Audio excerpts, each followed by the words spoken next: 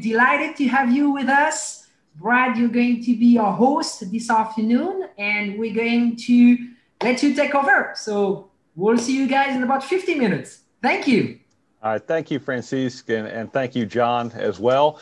And want to say welcome to everyone for joining us here for Industry Week with ePartTrade. We are going to talk to CP Carrillo here this afternoon. We have a couple of guests, both Matt Herrera from Outcast and from CP Carrillo.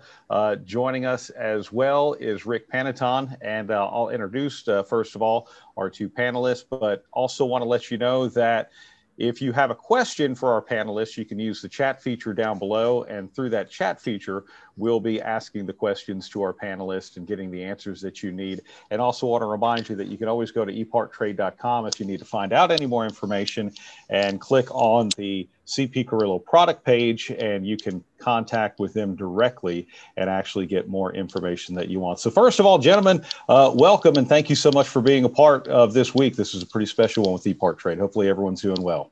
Yeah, thank you. Thanks for having us. Awesome. Well, Rick, yeah, no problem, Matt. Rick, let's just go ahead and start with you and let you talk about the company just a little bit. I know CP Carrillo's been around for 57 years now. You do pistons and connecting rods and really support the racing industry. So if you would, just give us an overview of what you guys do and what you have to offer. Well, CP was actually started about 22 years ago in 1998, and then we acquired Carrillo in 2007, I believe. So we produce pistons. When I started there in 2001, we were doing mainly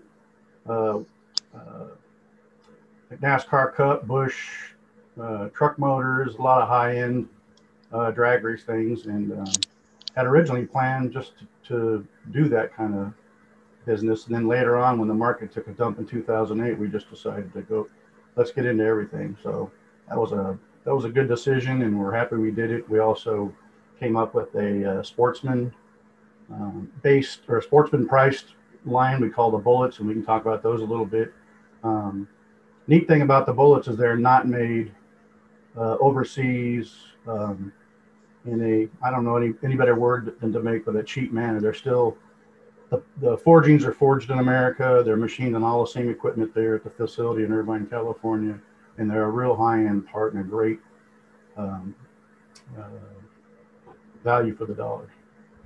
Is there any type of racing series that you guys don't support? I mean, is it pretty much anyone who builds an engine, you're going to have something for them? Yeah, for the most part. We've dabbled a little bit in two-stroke, and we got back off that for a while, and I don't know if the plans are to get back in that, but we do a lot of four-stroke motocross stuff, water sports, diesel, import for sure,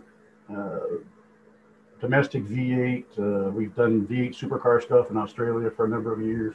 So across the board, we've kind of got it covered. And we do anything now. I mean, you know, the 350 truck motor for a tow truck, we've got a piston for it, you know, but it's a nice quality piece. Yeah, that's awesome.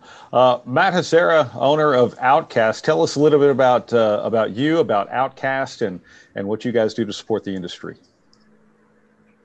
Well, Outcast Racing Engines, we do a lot of dirt sprint car and late model engines. Majority is 360, 410 sprint car engines and 305 stuff.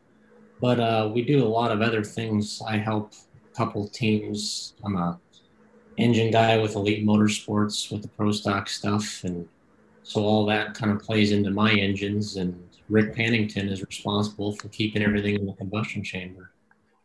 So that's kind of why we're here. But Outcast, I started Outcast 5 years ago now, and we're slowly gaining traction. I got hurt a year ago in a car accident, and so we're just kind of coming back from that. But we've had a couple good engines out there and some big series cars running up front. So we're just kind of waiting for our time to get in the limelight, I guess. But trying to build engines for different series and then be on the road with drag racing and everything that you're doing. I mean, obviously a busy person and recovering from your accident, as you mentioned.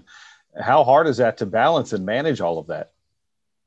It's pretty hard to balance it. The only way I can say to somebody if they want to do this is you definitely just can't have a day job.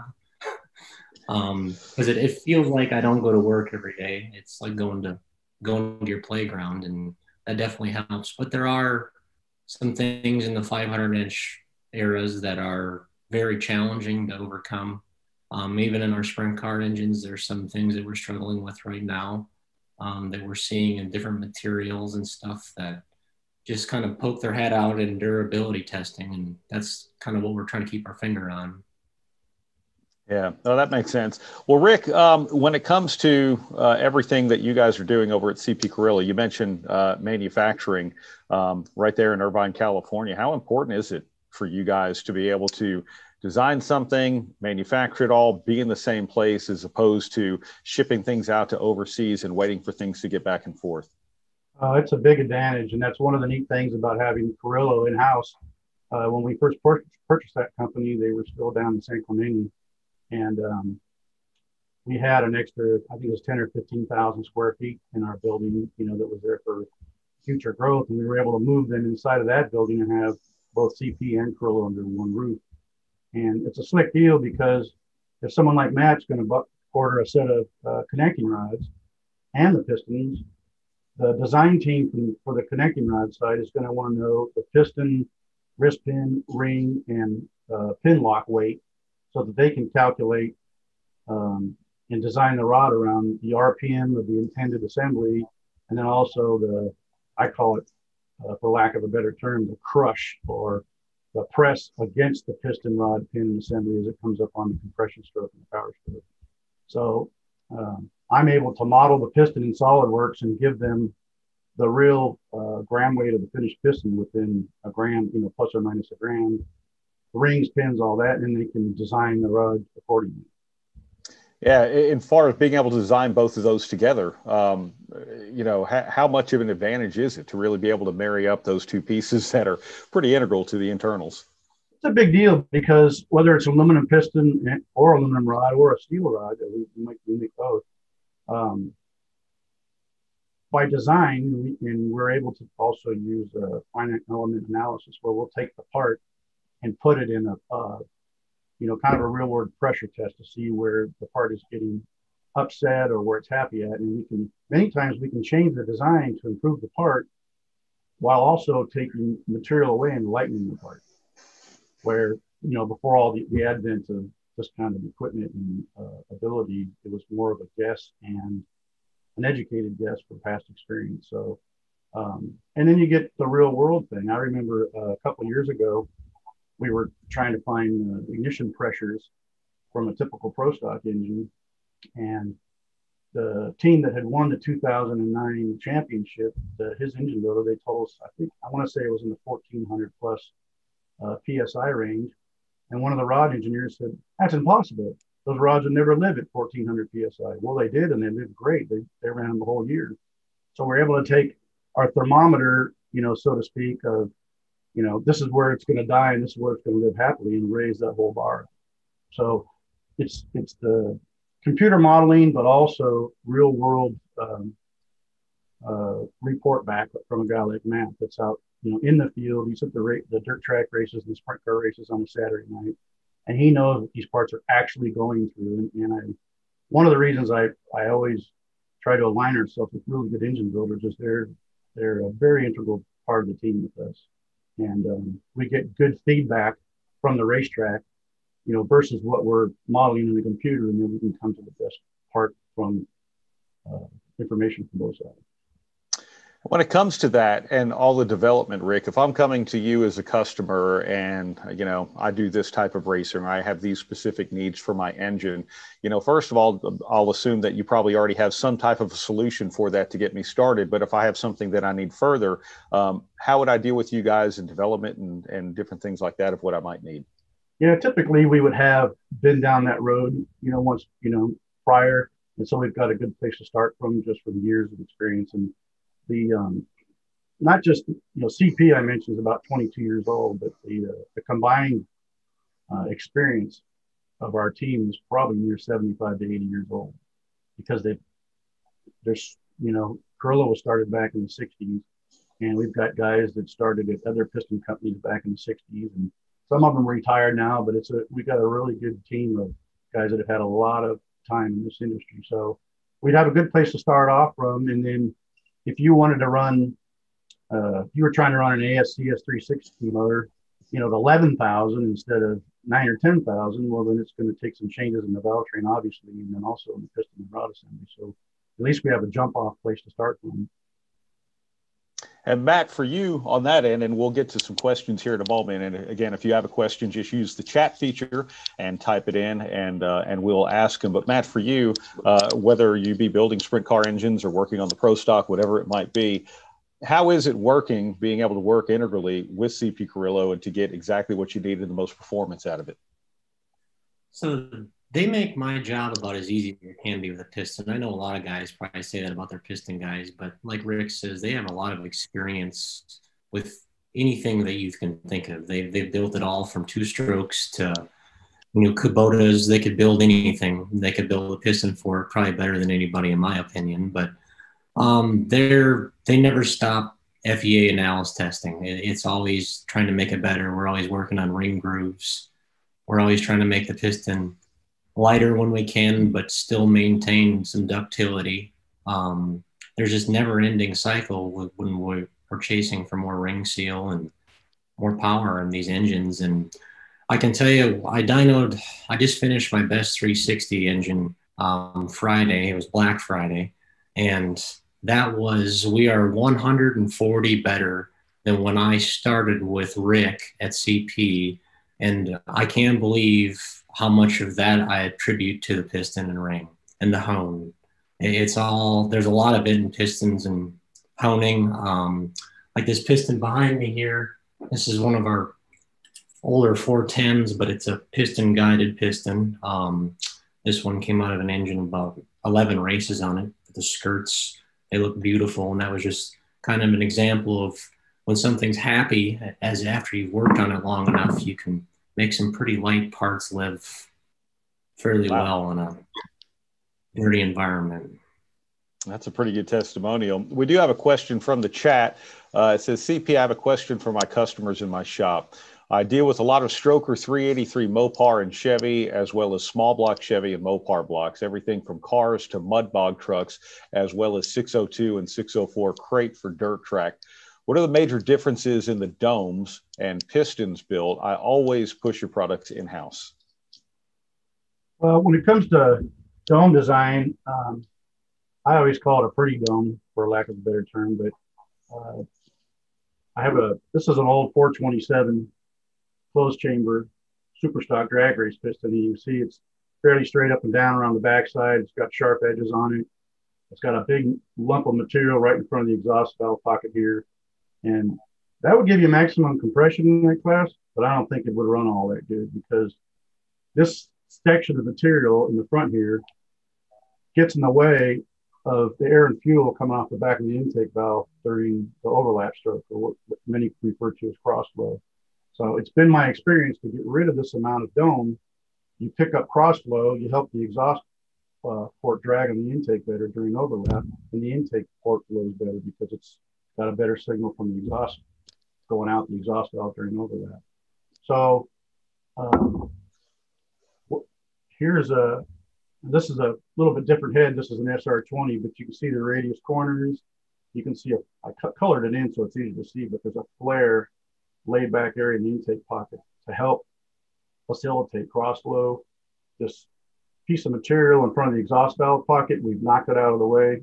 So I always call this quantity, and that's quality. And the quality of the dome shape will always get you to the winner circle better than quantity. And many times, some of these max fit domes, by the time you hand fit them and make them fit, they can be as little as a cc better, the compression ratio, but it's a very inefficient extra cc of compression ratio. So we're always working on the efficiency of the dome versus the combustion chamber, thinking about air and fuel coming off the back of the valve during overlap, thinking about the cross flow part of the piston and the quench pad, to help this thing get on the exhaust side when it needs to.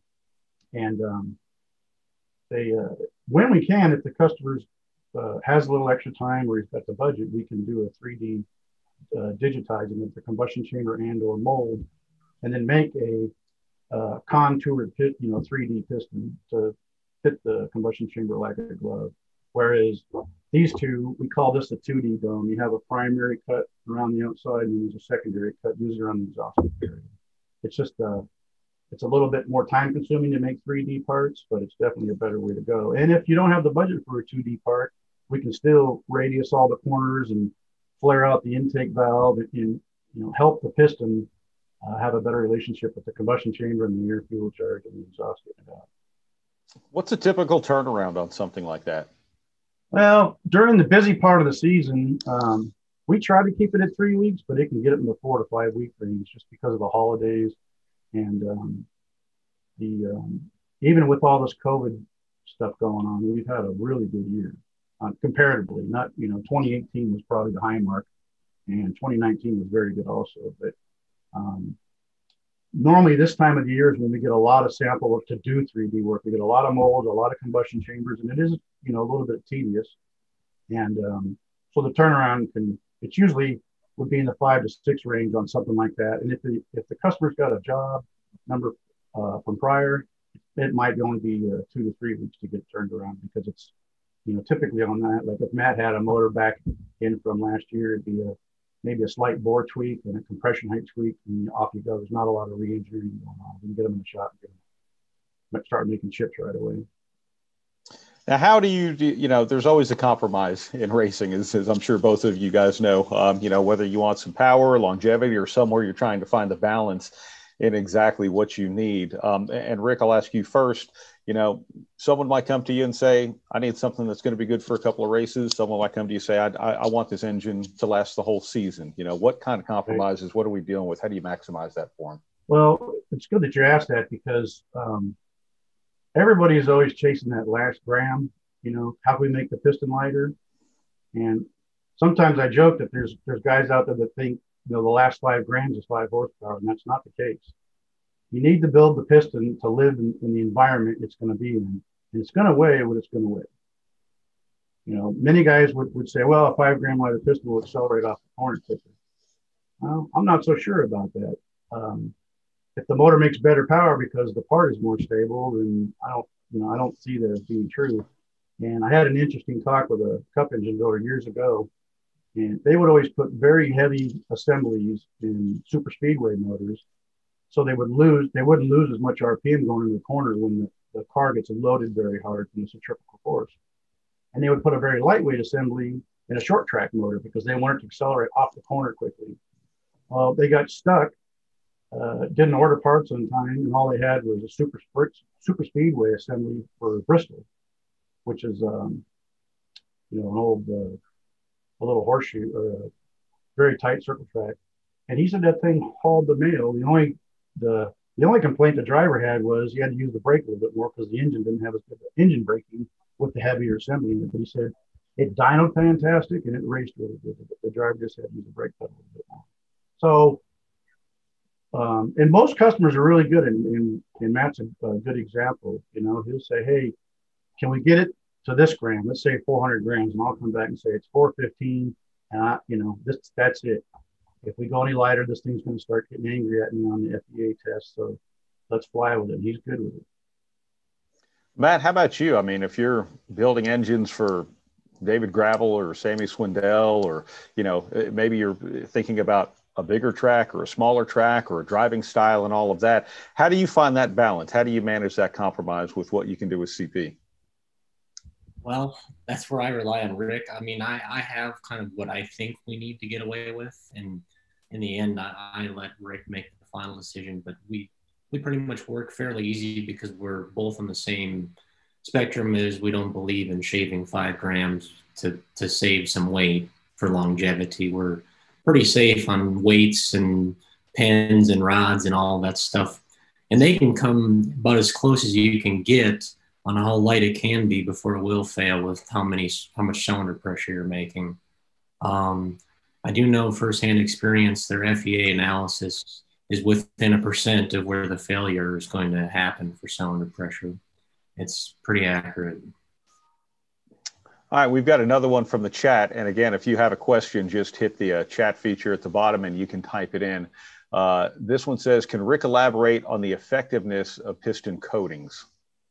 I have some opinions there, and Matt can chime in too, because he's actually learned some stuff that's, re-educated me too. But typically on skirt coatings, I personally have never seen an ABA test where the motor made more power with skirt coatings, unless it was extremely too tight with piston wall clearance, which doesn't really happen too often.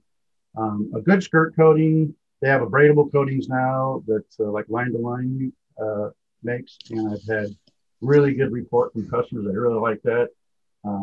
Sometimes we can build a piston with 8,000 piston to wall clearance, and they'll put 4,000 of coating on it, so the motor goes together at 4,000 cold, and it'll basically scrub the coating away until the piston's in a happy spot. As simple as that sounds. So the biggest benefit I've seen to skirt coatings is if you've got a nice set of pistons, but the piston to wall is getting on the high side, you can enlarge the piston diameter with coating and let it find its new happy home with an abradable coating. If when the engine's on the dynos or in the car, after it's been put in the car, and someone forgets to put oil back in the engine, or put water in it, or turn the water on in the dyno, or turn the water pump on in the car, and you fire it, within 30 seconds or so, what am I doing here? And they shut it off. Most times the skirt coating will save the parts, where a naked piston is more than likely going to die. On the thermal barriers, my own experience is that typically the exhaust temperature goes up and the power goes down. So it's supposed to be a thermal barrier or reflector, and that's what it is. It deflects the heat right out of the exhaust pipe, and that's why the exhaust temperature goes up. And that heat energy is being wasted out the pipe, not being used to make power. Many guys will argue for coating as a protectant. So in case the tune-up gets too far out of where it ought to be, it doesn't burn the piston. Well, if you don't do the combustion chamber and you get the tune-up in a place that wants to burn a hole in the piston, it'll burn the chamber instead. If the piston's coated, and it's much more costly to repair the cylinder head. So in some instances, like power outer racing, many of my customers, they like having a small area in the piston. When the tune-up gets upset, it'll put a hole in the piston and tell them it's upset instead of trashing the cylinder head. We had a guy a couple years ago with an Engine Masters engine, and he coated it to put thermal barrier on the tops. And he was pushing the compression ratio pretty hard on a pump gas motor. But he burned part of the coating off the piston, sunk the piston, and burned the combustion chamber out. So it's just, I'll probably get some ugly phone calls from the coating people, but I just have not seen, big horsepower gains between the two. I'm totally cool with the skirt coating as a protectant, and the thermal barrier thing, still need to be convinced. That's just my own personal opinion, but I know Matt's got some experience with that too. Yeah, Matt, you almost smiled there for a second when he was talking about maybe forgetting to put oil in it or forgetting to turn the water on. Any stories you want to share? Be surprised at what customers are capable of. It's something to do.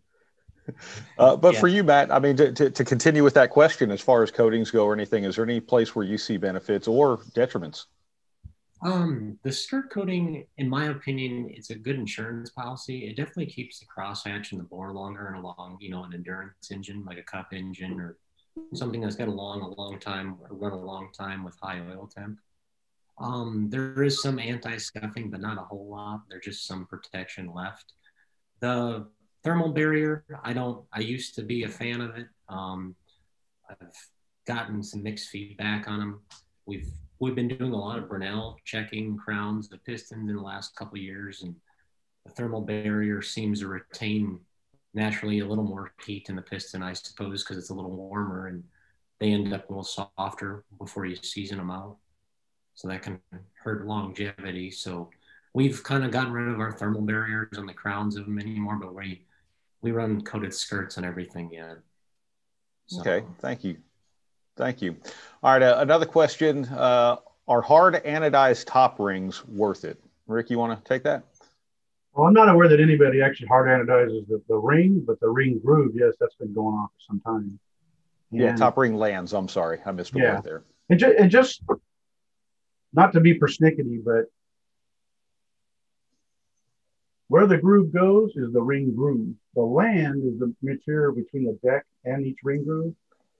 And I've even heard guys call them the ring glands. And I'm pretty sure that pistons don't have internal organs. So anodizing the top ring groove really came into vogue back in the early mid-90s in cup racing, mainly because in order to try to control the ring and ring flutter, the vertical clearance in the ring groove got tighter and tighter, and to a point where it started wanting to transfer aluminum onto the ring, what we call ring welding. And it happens at each lateral gas port, because when you machine the gas port into the top of the piston, I don't know whether you see that quite right, but you're basically machining a half a hole into a ledge. So it's a little bit precarious to do, because since you're only machining half a hole, it wants to steer the tool. So you got to go slow. And then the tool is turning clockwise. So it wants to hang a burr into the roof of the groove on the 3 o'clock side, if you're looking at it. And the smaller the ring grooves get, and today there's rings that are as small as 20 thousandths vertical by 85 radial. And so it's very hard to get in there and deburr those burrs out of the gas port. So the anodizing of the ring groove was a good has been a good band-aid since the 90s. The one issue I have is the more anodize you put in a ring groove, anodize grows kind of like sea monkeys, like that old toy you had when you were a kid. You put the powder in the tank and it would rise up these little mountains and tetons. So unfortunately, it kills the surface finish of the ring groove, and it's a very hard surface, and steel rings are the mainstay today, and they're very hard. So it takes much longer for the ring and the ring groove floor and roof to lap it and have optimum seal, so that the ring pulls better on the intake stroke and seals better in the power stroke. So, if it's a extreme pro mod piston with 6 units on it, it probably won't miss, the 5 or 10 horsepower that's missing from ring seal. If it's a 9-to-1 limited induction circle track motor or an NHRA stock eliminator motor, it ain't worth it, because number one, that engine is going to run for such a short time, it'll never see any situation that's going to cause ring welding, and it won't pull on the intake stroke and seal as good on the exhaust stroke, until the motor's practically wore out, because it's going to take so much time to do that. So it's a long answer. I really wish somebody would come up with a ring coating that would replace anodized ring groove, because although it's a decent band-aid, it's not a perfect solution to keep rings from welding, but it's the one that's been used for some time, and it's fairly expensive and tedious to do, especially if you're doing just a ring groove. If you do the whole piston, which is fairly popular in power adder racing, it's not that big of a deal, because you don't have to mask the whole rest of the piston to keep the anodize from bleeding into the rest of the part. Yeah, what is the difference in getting just the groove anodized versus not, when we're starting to talk about cost and things to the end user? It's $50-$60 a piston easy, compared to maybe 20 to have the whole piston done. Wow. Which sort of on that topic a little bit, or you mentioned the deburring. I have a question in the chat. How important is hand deburring or blending the piston tops to help prevent hot spots? Well, funny enough, we've actually, in a lot of applications, we put a rough finish on. I don't know if you can really see that or not. It's instead of having the tool path, the tool will go across the deck of the piston or the dome every 5 thousandths. We usually call a 30 thousandth step. So it leaves kind of a rough textured finish on the decks, the dishes, and the domes. And we believe, and we've found that to help air fuel atomization, much to the disbelief of some guys that think these little ridges might cause hot spots. So it really is specific to the engine. Like low compression, blown marine engines with, typical 24-degree big block Chevys that have a 118 to 120 cc chamber, and they're kind of big and lazy. So some of those ridges actually help. As far as this piston's got it's got some pretty good scallops on it. And we just do a light deburr. If it was mine personally, yeah, I'd go into the sand roll and tune it up a little bit. But I don't think it's as big a thing as some people yeah, some guys might think. Power outer motors, maybe a little bit more so, but too often those you can end up with a lot of piston damage from really no more than way too rich of an air fuel mixture, other than a little sharp spot here and there. Matt, how about you? You have anything to add to that, either from the anodizing or the deburring, based on your experience? Well, I don't know if you guys can see this. I got the top of one here, and you can see, I don't know, the outer part of this is textured, and then the inside is kind of a involuted angle. But this area out here where it's textured, that definitely, I know Rick can back that up, where he's had some customers with low speed pre-ignition issues in marina or boats, that were idling real low going through a marina, that would have low speed pre-ignition issues because of, some wet, chambers that were just oiled up from low speed carbureted engines. That definitely livened them up, putting some texture in the dome or in the crown of the piston. Kind of kept things active at low speed, I guess you could say. Interesting. All right, I have another question from the chat. And again, if you have a question, just use the chat feature and you can type one in, and we'll ask it of our panelists here.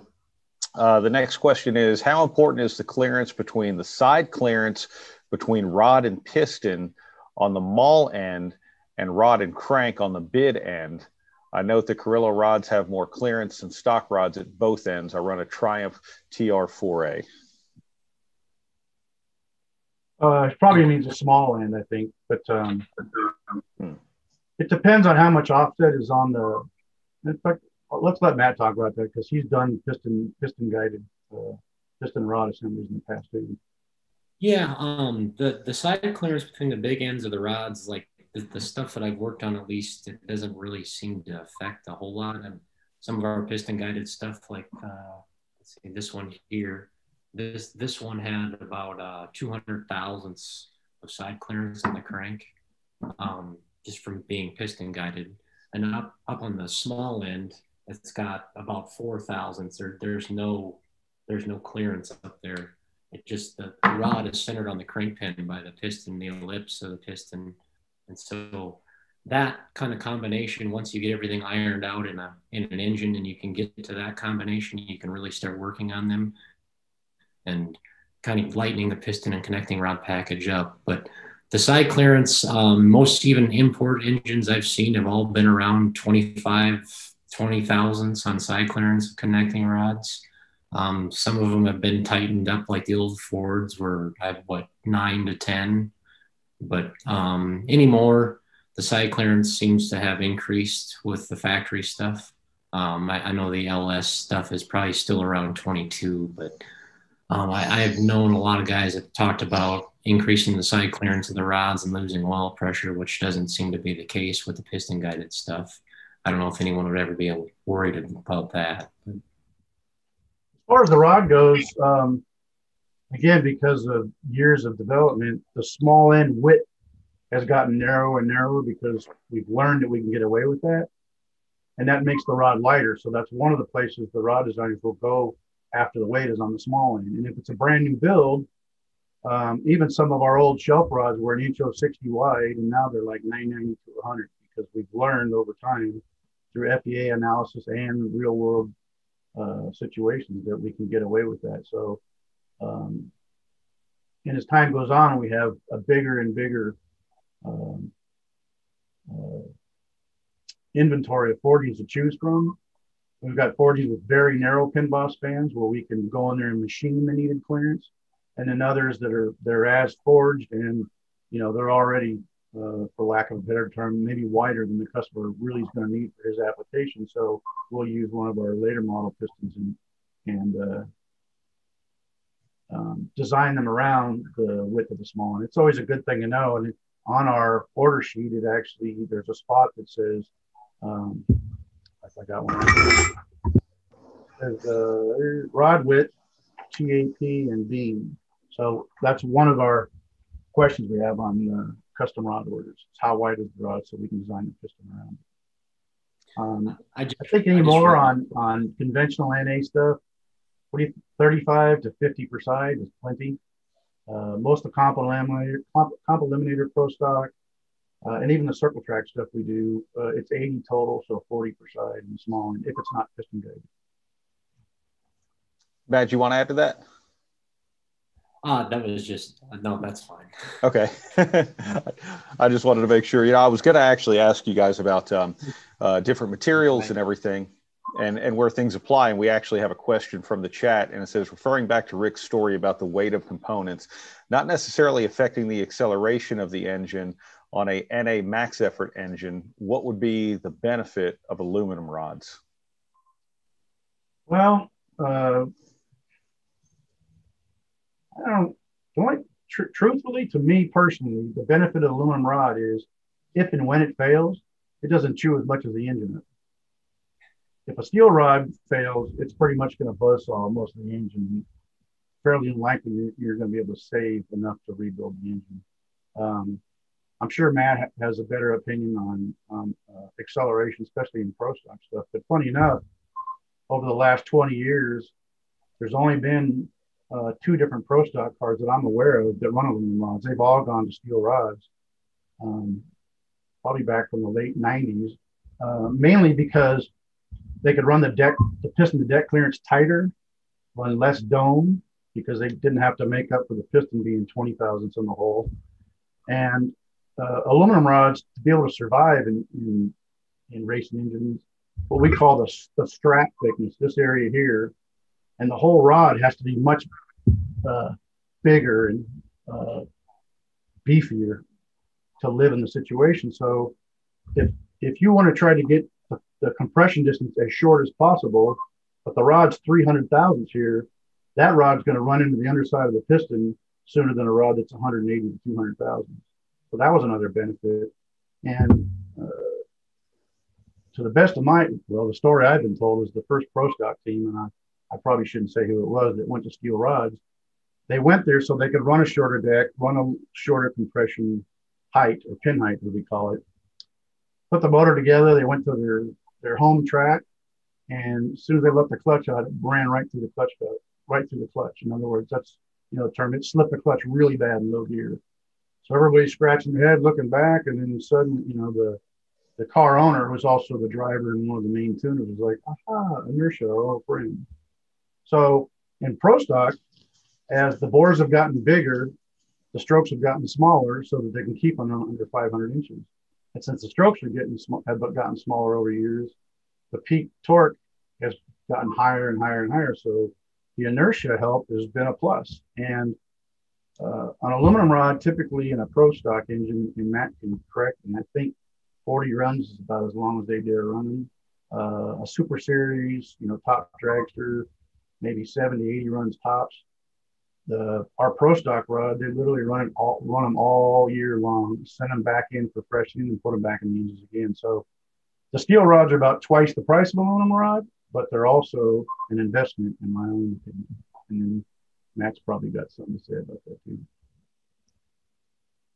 And my opinion is aluminum rods have a lot of places, but a max effort NA engine is not one of them. There are definitely benefits in big nitrous engines or big mountain motor engines where they've just got so much natural rod mass. I know some guys run tie rods, but you can't get a tie rod light enough in some of those things, so they have to run the aluminum rods. Steel rod, there's definitely some benefits, and that's about the only thing that would live at the amount of G-forces that these parts see anymore for an extended period of time. I will say on the aluminum rod, a lot of the power hour guys like them because the rod is a bit of a shock absorber, so it tends to make the crank stay in the block longer and keep the bearings a little bit more happy. In an engine like a fuel motor, when we first started making top fuel aluminum rods, the first set went to my nephew, Richard Hartman, who's been, at that time, he was tuning Terry McMillan's car, and he's been with, I'm blanking out all of a sudden. Anyways, when they ran the rods, he told me that our competitors, typically in the first hit, the rod would squash 6 to 7 thousandths in length. And our rods only squashed 3 thousandths. So for him, it was that much better. And then they call it forking. So the fork part of the rod on a fuel motor, once it gets bowed out enough that they can't just spin the rod bolts in by hand, it's a junk rod. And he said that our rods live that way twice as long. So they could get 6 to 7 runs out of our aluminum rods versus, 3 runs out of a competitor's rod. And one of those big reasons is our connecting rods, the aluminum rods, are also forged. They're not billet, which same with our rods. Even the traditional Carrillo H-beam rods, I've heard them called billet rods for years. They're not billets. They're 100% machine forgings. And the reason we believe, or it's proven that a forging is better, is because billets are made out of extruded material. You've got the material matrix. They extrude it through, a tube, and they come up with a billet of material, and that's it. On forged pistons and forged rods, that material is now hit with a die under extreme pressure, and it moves all that material into a shape and improves grain flow. So unless somebody wants to school me, a forged rod, whether it's aluminum or steel, and a forged piston is always better than a billet piston. The benefit of billet parts is you can go from idea to design to test much quicker than you can with forging, because you have to design the dies that make the parts, go make the forging, get them in, critique them, then make the part. Where a billet, literally, you could go from design to the racetrack within a couple of days. And then if it's proven, like with our Pro Stock piston, we ran billets all year, 2009 for the championship. And in 2010, we made the forging instead because it was much more cost effective for us to do. Another question just came in from the chat along those same lines then. Is a forged piston more structurally stable than a billet? Yes, every time. In fact, we Rockwell test our pistons in batches. If it's something really tricky, like a comp motor, or if Matt says, hey, can you Rockwell test this set of dirt late model pistons, we can do all 8 of them. It's not totally necessary. But typically, a forged piston will Rockwell in the B scale in the 77, 78, 79 range, high 70s. And a billet will typically Rockwell in the 73 to 75 range. And we've used billets in all forms of racing and had them, as Matt called it earlier, timeout, where the engine has run its expected usage time and take the pistons out, and they're fine. Say a 1400 horsepower, 632 fast bracket motor. And after a couple of years, they would probably Rockwell in the low to mid 50s. Back in the SP2 Chevrolet and C3 D3 Ford era, NASCAR racing, the Fords would typically Rockwell in the low 30s after a 500-mile race, and the Chevrolets in the 20s. And the record, we had a truck motor come back from Daytona that it's Rockwell at 11. It basically was plastic, because they make big power, but they're also trying to get fuel mileage, so they really lean on the AAF numbers. And you would expect to see a piston like that sunk and distorted, and it just looked like a good used piston, but they were definitely extremely soft after that. All right, we got about 5 minutes left here with our panelists. I want to ask another one from the chat. It says, would you use a steel rod over aluminum in an LS engine package that's turning 8,800 using a Magnuson-style power adder? Curious based on the NAPS statements. I'll let Matt take that because he's done some pretty neat work on some factory shootout LS motors, so he probably nobody knows better than he. Yeah, I would use a steel rod over an aluminum rod in that application. Those NA, or the Magnuson style supercharged engines, they're turning into the 10,000 range now with wet stumps, and they don't have a lick of issues with rod durability.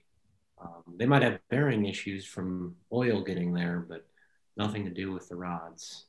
The steel rod, I probably wouldn't go to aluminum rod until the rod length got above 7 inches or something like that, where it was starting to get a pretty large, near like a 200 rod journal and a bigger pen for like a nitrous application or something. I know there's those Mountain Motor Pro Stockers, they're pretty much all aluminum rods just from the mass. But yeah, in that application, a steel rod that'd be my decision. Okay. I do want to ask another question. for you guys, and I know this is probably one that we could spend the entire week talking about, but modern racing oils. Everyone's got a lot of opinions about oils, but you know, you guys are doing real world applications and true research. Matt is definitely your guy on that. One of the reasons I asked him if he'd do this with me. Well, where do you want to start on the race oil? As far as, I guess my biggest thing is I dyno for quite a few people up here, and I get a lot of guys that come into the dyno shop that built their own engines in their garages. And I'll just use a guy an example. He had a set of CP. It was a 305 sprint car engine, and he bought CP rods and pistons or Corella rods and CP pistons, and he brings it up and it's got Rotella engine oil in it, Rotella 1540 diesel oil. And why do you have this engine that, it's a race engine? Why do you have streetcar engine or diesel engine oil in it? And that's kind of one of my big things is if you have a race engine, put a good quality race oil in, spend a little extra money. Don't put something in that's for diesel or high mileage street stuff. Put race oil in.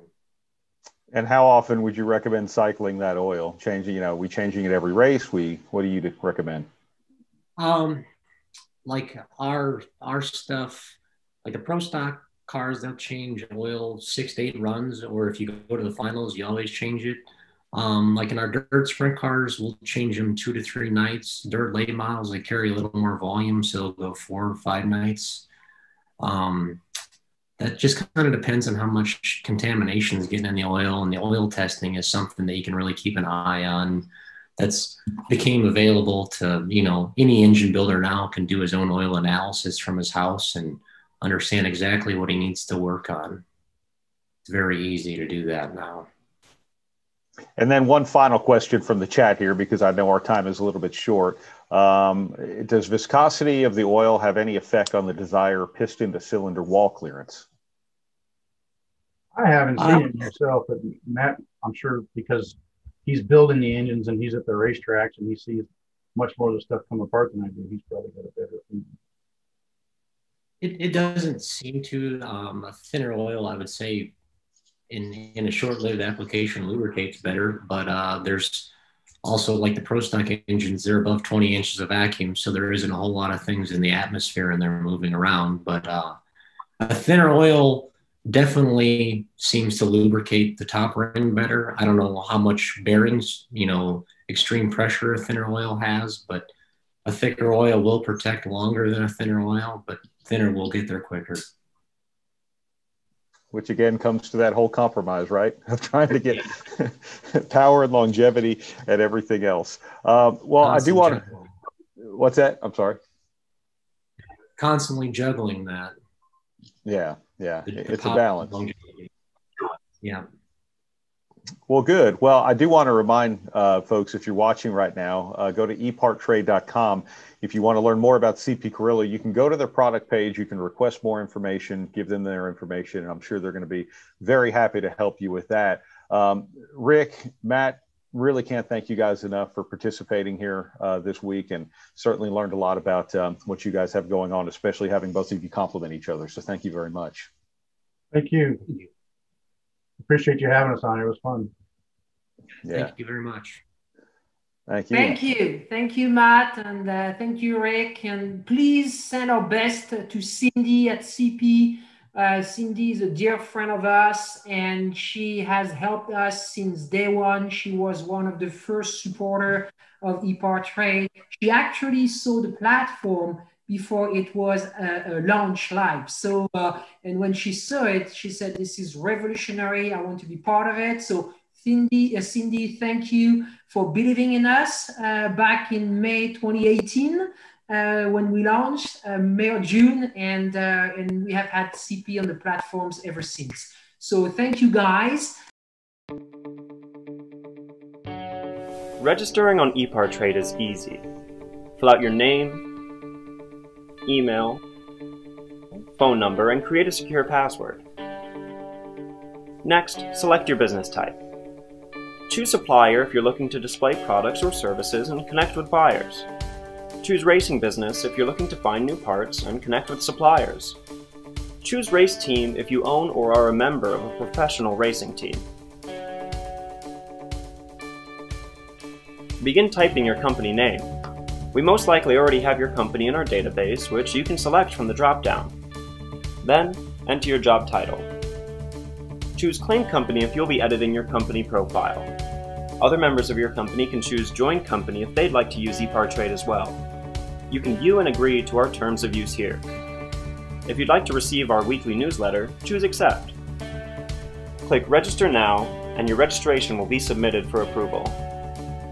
You'll need to confirm your email once it goes through. To keep our platform industry only, you'll be approved shortly after. If we require additional proof of business, we'll reach out. Welcome to ePartrade.